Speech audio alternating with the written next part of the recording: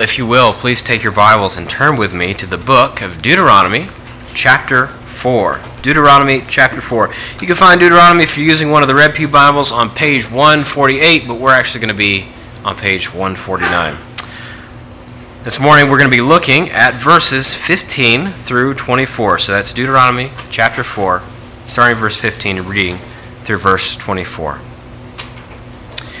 We were made to be worshipers. This is an indisputable fact, which is shown out, demonstrated in the way that we live each and every day in pursuit of satisfaction.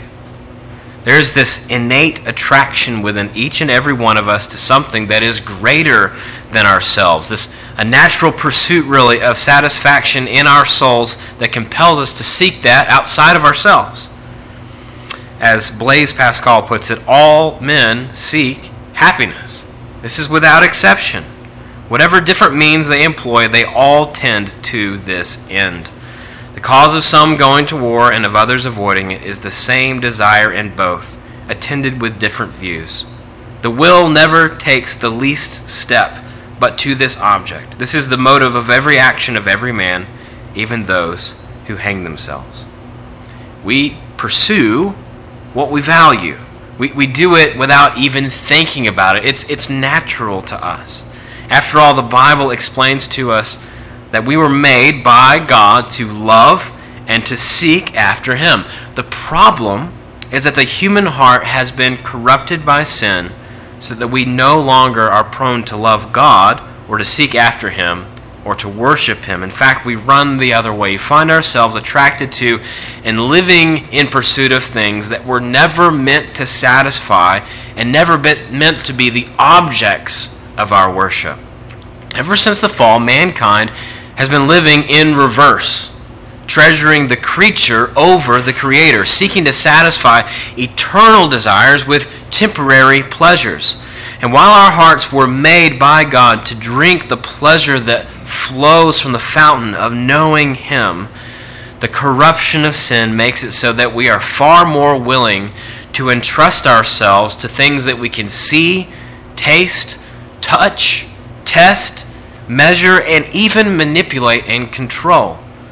We find it very difficult to trust in a God who we cannot see. So our hearts are given to idolatry. It's in our DNA. But the God who is, the God of glory, who made us and made everything, who rules and reigns as the sovereign king of the universe, cannot be contained. He cannot be limited, and He will not share His glory with another. So His command to us is that we must leave those lesser things and fill ourselves with Him and with Him alone. This is the focus of our passage this morning. In this introduction to the law, Moses has already outlined two big commands to us about how to live in a right relationship with God. He has instructed us to cling to live by the Word of God, and He has also instructed us to cling to the work of God, to know Him both through His Word and through experience. In our passage this morning, Moses gives a third command, a command to keep a careful watch on our souls by keeping ourselves from idols, so that we may devote ourselves to the worship of this invisible God. And that is really going to be the focus of our time this morning. So if you would, please stand with me as I read our passage, Deuteronomy chapter 4, starting with verse 15. This is the word of the Lord. Moses says, "Therefore watch yourselves very carefully.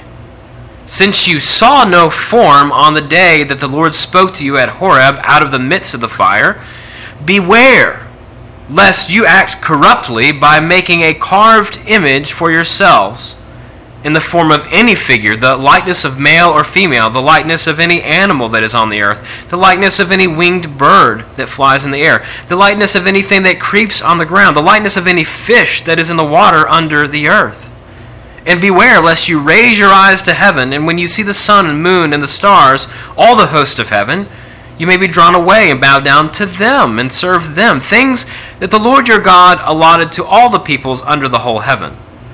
But the Lord has taken you and brought you out of the iron furnace, out of Egypt, to be a people of his own inheritance, as you are this day. Furthermore, the Lord was angry with me because of you, and he swore that I should not cross the Jordan, and that I should not enter the good land that the Lord God is giving you for an inheritance. For I must die in this land, I must not go over the Jordan, but you shall go over and take possession of that good land. Take care, lest you forget the covenant of the Lord your God, which he made with you, and make a carved image, the form of anything that the Lord your God has forbidden you. For the Lord your God is a consuming fire, a jealous God. This is the word of the Lord. Praise be to him for it. Please be seated. Well, the main idea of this passage is quite simple, but it is profound and it is more difficult than we might think. And that is simply this: keep yourselves from idols. You take one lesson from this passage, it is simply this: keep yourselves from idols. Now, as I say that, I realize that there's a real opportunity for some of you, maybe even most of you, as you're sitting there thinking, man, this is a message for somebody else. And maybe that's because when you hear Moses talk about idols, you can't help but think about Indiana Jones running through the jungle with some golden figurine. And that's just never been something you've struggled with. But I hope to challenge that caricature this morning to show you that idolatry is a bigger issue than just physical images. The issue of idolatry is primarily an issue of the heart, and it's an issue that affects us whether we realize or want to admit it or not. We're actually going to be looking for a little bit, we're going to be focusing on the issue of idolatry for a number of weeks here. And that's because it's such a serious issue, but we're kind of making our first foray into it this morning. It is tempting, as we read this passage, to read it simply as Moses giving us a prohibition, something he's telling us, don't do this. But as we actually look at verse 15 and think about it, which is where the command is, we realize that Moses has actually stated this in the positive. He does not just say, don't do this, but rather he says, therefore, watch yourselves carefully. Watch to make sure you worship God the right way, in a way that reflects the reality of who he is. All of the prohibitions that we do see in this particular passage are aimed at this positive command, at this goal to worship God the right way. And there are three reasons that we can see why we're called to take such care to guard ourselves from falling into the trap of idols. And that's what I want to explore with you this morning in our 3 points. We must guard ourselves from idols because God is transcendent, meaning he is above us. Second, we must guard ourselves from idols because God is near to us. He has created us to have a real relationship with himself. And finally, we must guard ourselves from idols because God is a jealous God. He will not share his glory with another, and he will not allow you to be fully satisfied in anyone else either. So, let's look this morning at these 3 reasons why we need to guard ourselves from idols. First, we need to guard ourselves from idols because we serve a God who is high and lifted up, a God who is holy, a God who is transcendent. Carelessness is costly. Carelessness is costly. When David was king in Israel, he arranged for the Ark of the Covenant to be brought out of the house of Abinadab before the people to Jerusalem.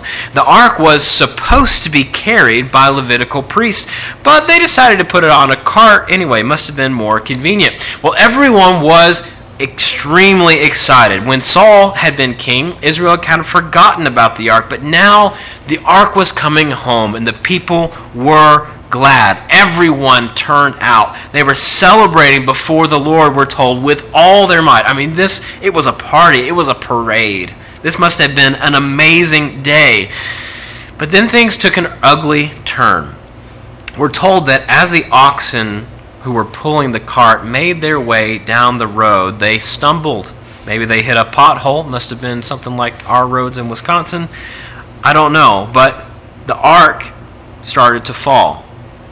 And one of the drivers, a man named Uzzah, saw that the ark was in danger of falling. And so he took his hand and he placed it on the ark to hold it steady.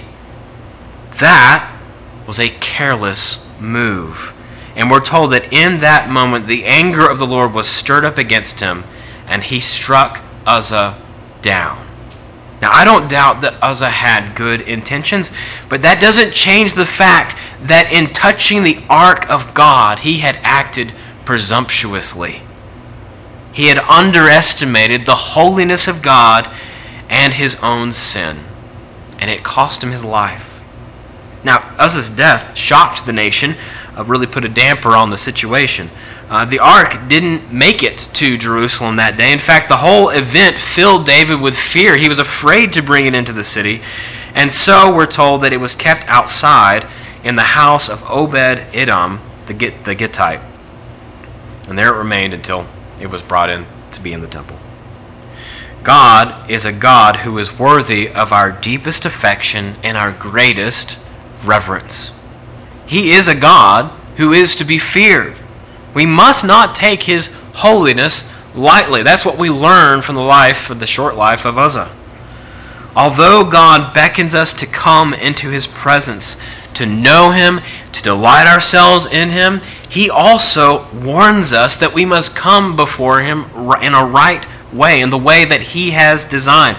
As I have said many times, quoting C.S. Lewis, God is not safe, but he is good. So we cannot afford to become careless in our relationship with God. This is the key command of our passage. In verse 15, Moses says, "Therefore, watch yourselves very carefully." And then in verse 16, he says, "Watch yourself, beware lest you act corruptly." God's holiness is something that we have to take seriously. His holiness is what killed Uzzah. His holiness is why when God had appeared to the people at Horeb in the fire on the mountain, he also veiled that fire in smoke and cloud and gloom. Otherwise, the people would have most certainly have been consumed. That's not something that should make us afraid from God so that we should shy away from him. But it is something that should make us take our worship and our relationship with him very seriously. That means that we must come carefully before God in the way that is consistent with his holiness, in the way he has appointed for us to come before him. And that really is the heart of Moses' instruction here. Our worship is supposed to reflect the reality of who God is. And so Moses warns us to flee from anything that would reduce God to anything less than he truly is. He warns Israel that they must not act corruptly, specifically by making any carved image for themselves in any form or any likeness to try and represent God to their senses. Now, if you're familiar with the Ten Commandments, which Moses talks about in verse 13, you'll recognize that this is actually covered in the second command. And it will come up again as we make our way through the book of Deuteronomy. That command was this. In Exodus 20, starting in verse 4 through 6, God says, "You shall not make for yourself a carved image of any likeness of anything that is in heaven above, or that is in the earth beneath, or that is in the water under the earth. You shall not bow down to them or serve them. For I, the Lord your God, am a jealous God, visiting the iniquity of the fathers on the children to the third and fourth generation of those who hate me, but showing steadfast love to thousands of those who love me and keep my commandments." Now, this command not to make any sort of image, of carved image of any likeness to represent God, this was a radical cultural departure for Israel from everything that they had ever known, from everything that the nations around them were doing. Egypt, which they had just come out of, was filled with all sorts of representations of different gods and goddesses that were mostly represented by different animals. Now, the Greeks to the north, they were slightly more refined. All of their gods actually looked like humans, but they were really no different. Meanwhile, Israel is headed to a land where the people worship the Baal and Asherah and Molech and the sun and the moon and the stars. God had set Israel apart in particular, and their worship reflected that. While the other nations of the earth pursued false gods and false ways, the Lord had called Israel to himself. He had delivered them out, had appeared to them, and had called them to know him in his truth.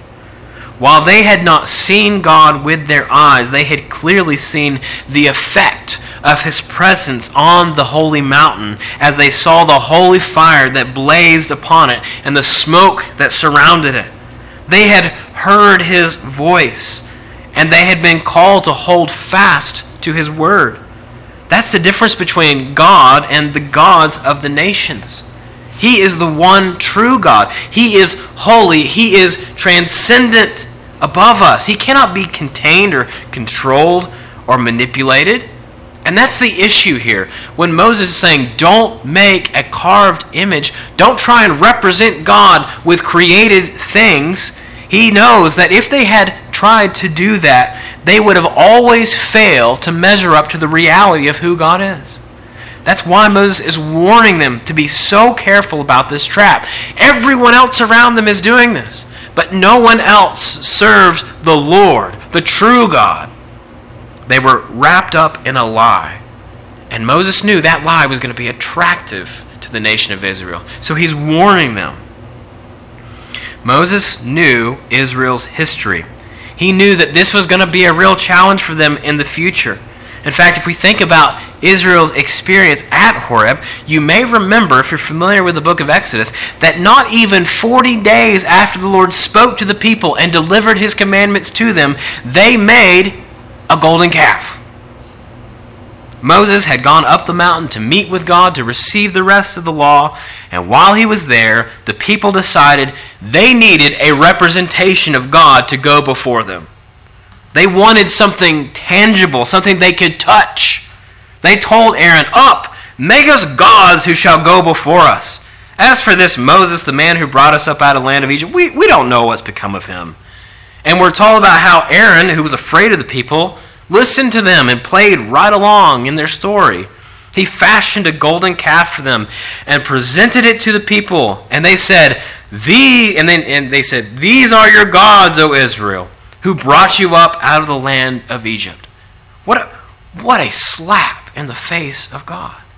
It hasn't been 40 days at that point. It is not an accident that Moses, after reminding the nation of Israel about how God had met with them, how they had heard his voice at Horeb, that he should immediately turn and give them this particular warning. He's warning the people not to fall into the same trap that their parents fell into by trying to reduce God down to something that could be contained, something that could be touched and felt and manipulated. In the Psalms, we are told that the heavens and the earth declare the glory of God. And oh, they do, don't they? I love going out on these crisp fall nights and looking up at the stars or looking at the moon. It's amazing.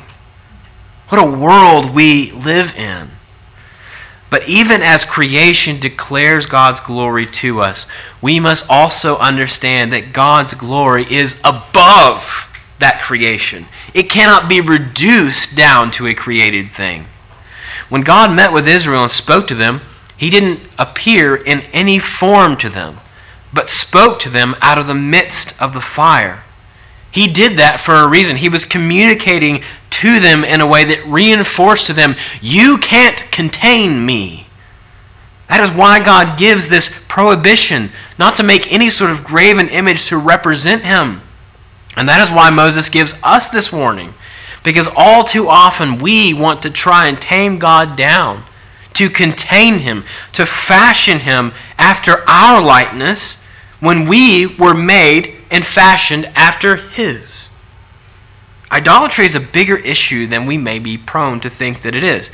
I would be extremely surprised to find out that anyone in this room had ever been tempted to go and worship a golden calf. But we must be on our guard, because like the Israelites who were constantly tempted with idolatry, we are constantly tempted to think that we can contain God or limit Him.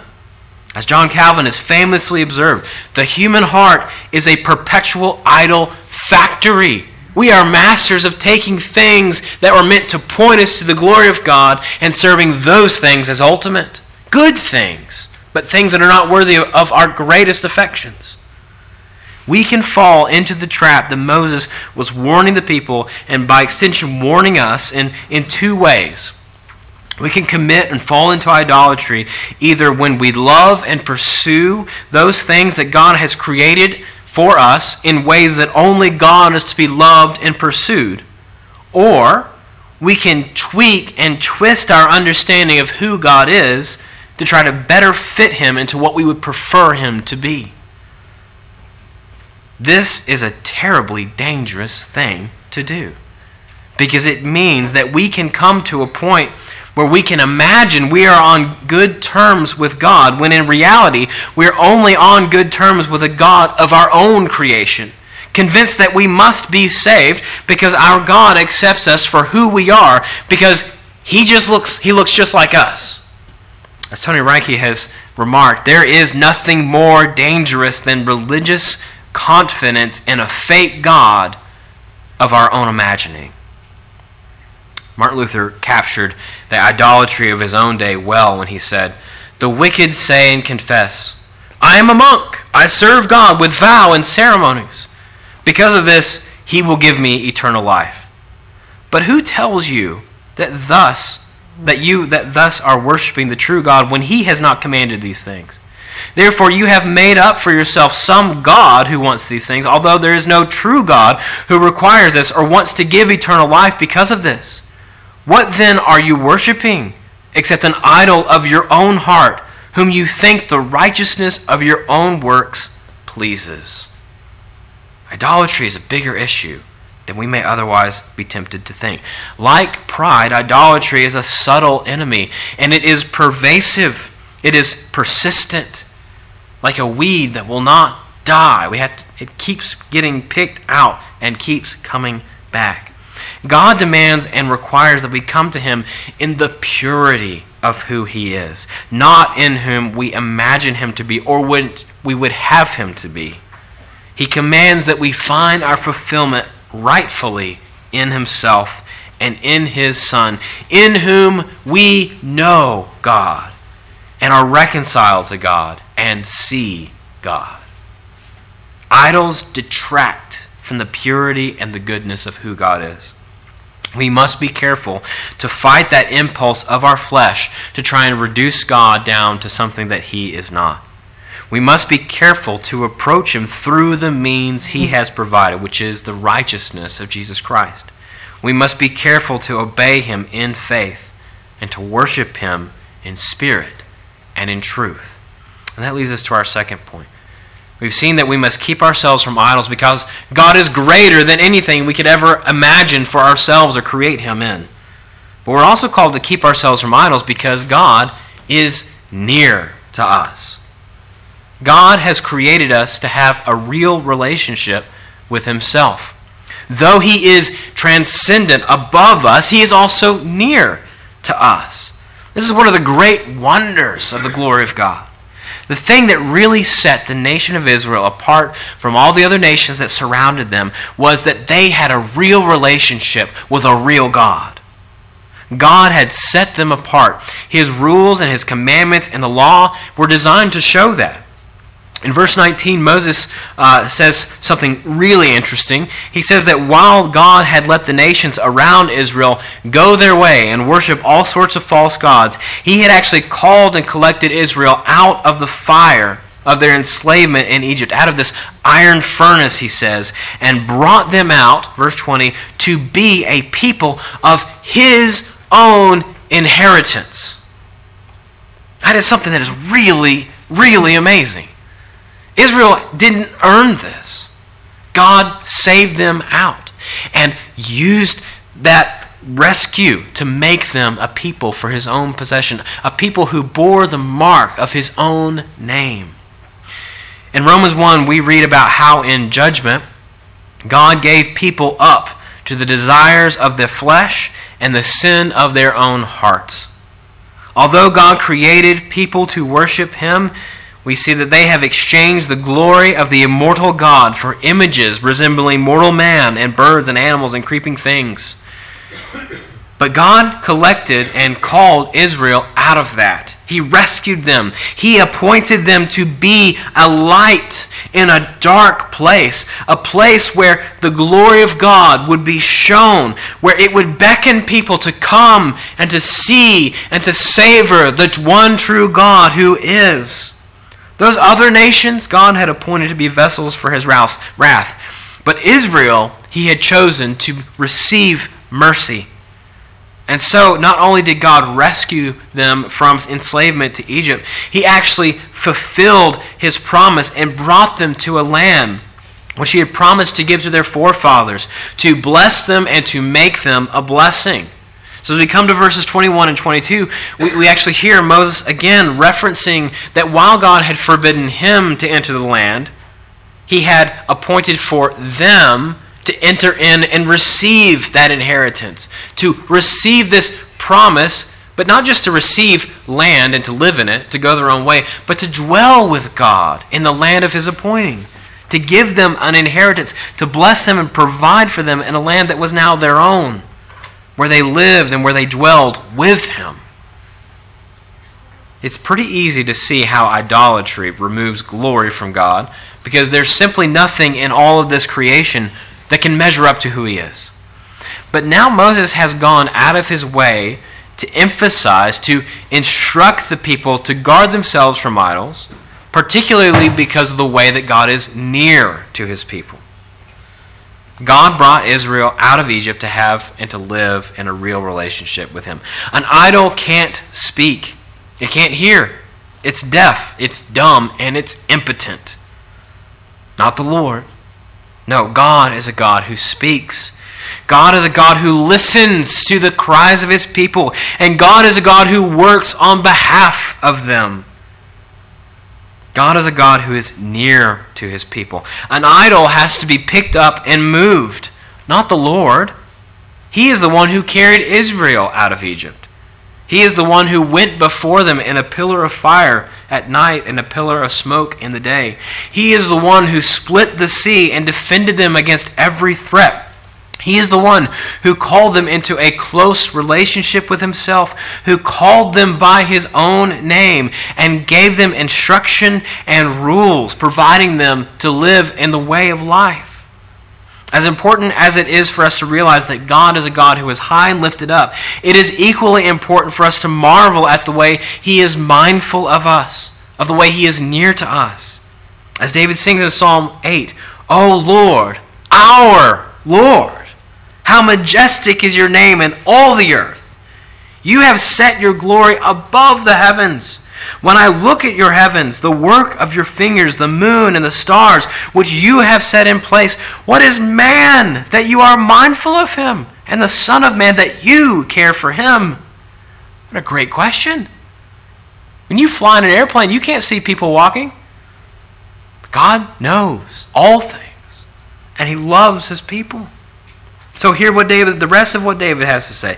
"Yet you have made him, man, a little lower than the heavenly beings, and crowned him with glory and honor. You have given him dominion over the works of your hands. You have put all things under his feet." God's mindfulness of us should amaze us. It is a mystery that can only be explained by his majesty, his mercy, and his grace. God has designed us to know him. He has not wound up the world and thrown it into a room and walked away from it. He is distinct from it, but he is active in it. He created us in his image.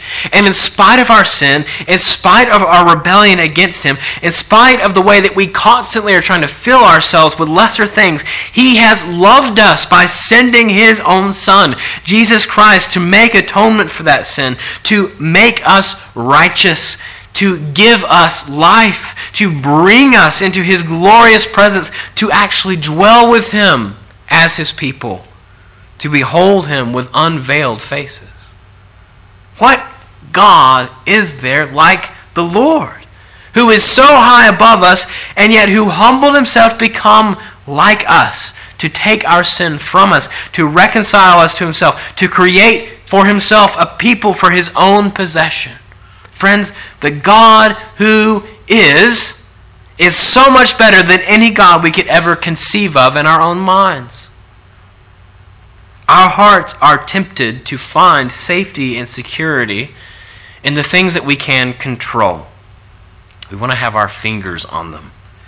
And we don't have to use names like Zeus, Thor, or Baal.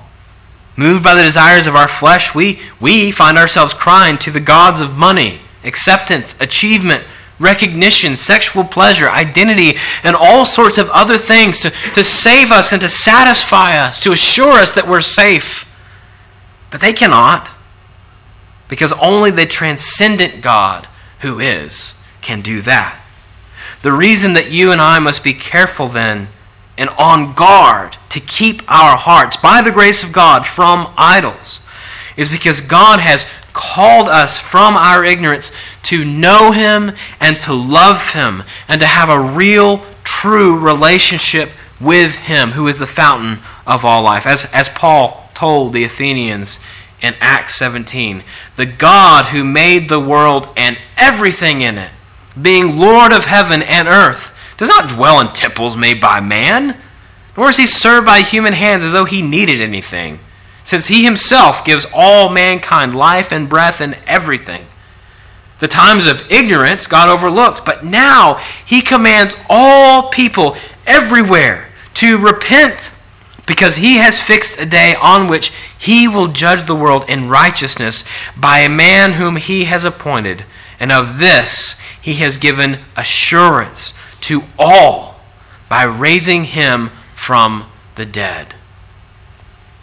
The world is not a free-for-all where we may live as we please without consequence.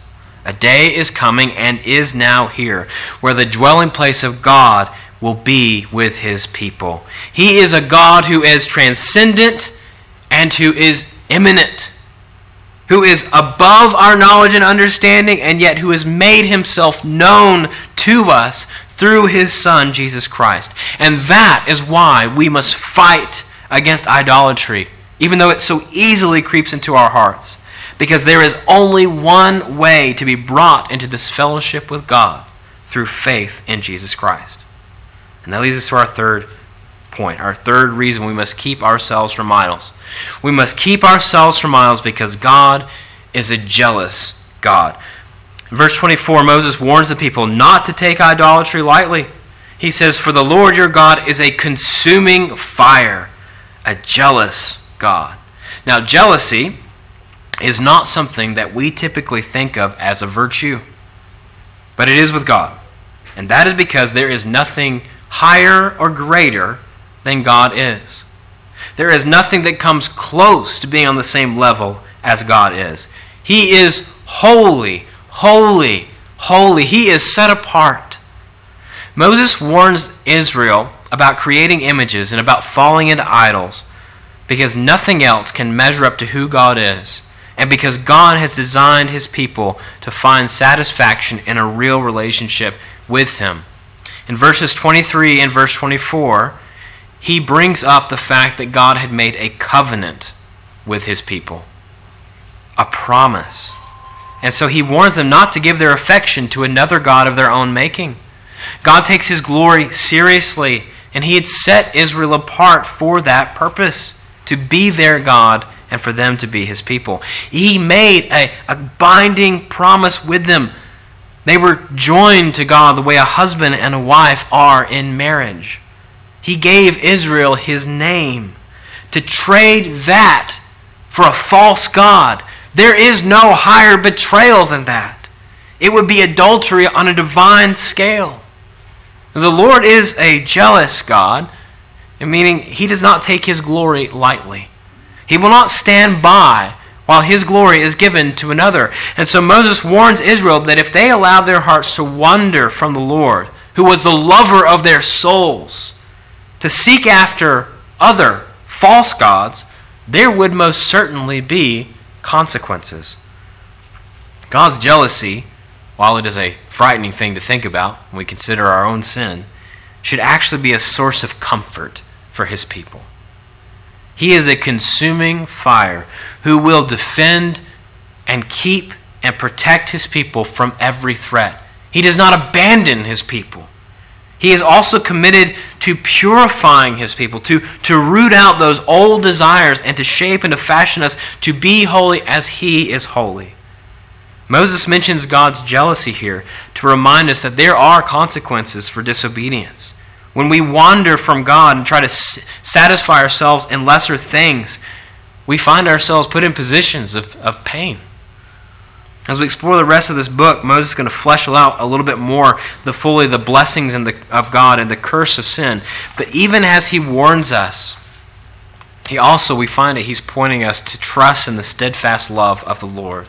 He is slow to anger, abounding in steadfast love and faithfulness. He is merciful and he is full of forgiveness. In our struggle against sin and the idols that cling so tightly to us, it's God's faithfulness that gives us hope. While he is a holy and righteous God, he is also a merciful Savior. And our hope then is founded and rooted in the fact that he never breaks his promises. Even when we are faithless, even when Israel was faithless, he is and was faithful, for he cannot deny himself. And that must give our hearts comfort. The Lord is a God who must be feared, but he is also a God to be trusted. Part of pursuing God is fleeing from anything that would get in the way of our relationship with him. If we allow our hearts to wander to other things, if we pursue God's good gifts instead of pursuing him, our relationship with him suffers. So I want to ask you this morning, is there something in your life that is getting in the way of your relationship with God? What is it? And it may be a good thing. What is it that's competing right now for your attention? Where do you retreat to when times get tough, when you need a break? What are you satisfying your heart with? Are those things enhancing your love for Christ, or are they really distracting you from him? That's something to ponder this afternoon. Is there some secret thing that your heart is bound to that you don't want to admit to because then you might have to give it up, that is holding you back from your pursuit of Christ? That's a hard question. We don't like giving those things up. They are dear to us like that golden calf was to Israel, but they will lead us to death. Friends, we cannot afford to be careless with our hearts or with our worship. Our God is too great to be replaced with lesser things. Our Savior is too beautiful for us to exchange his glory for the glory of lesser things. So may God give us grace, even now, to put to death any passion, any desire that falls short of his calling on our lives, and let us keep ourselves from idols. Let's pray. Lord, this morning you know that we are weak. In your word you tell us that you know that we are but dust, and you love us still.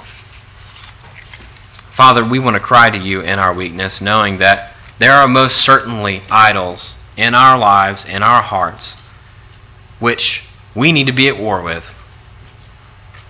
Things that we're not keen to part with.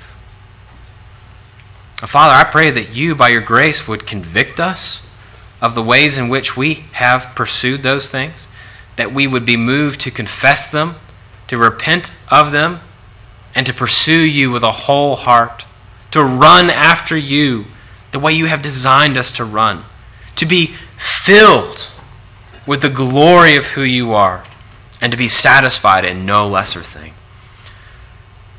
Father, we pray that you would root out in us anything that is unworthy of you. And we trust that as you do, as we trust in the promises of Christ, as we behold your love displayed to us in the cross and in the empty tomb and at the throne where he rules and reigns, I pray that you would keep us and satisfy us. In Jesus' name I pray. Amen.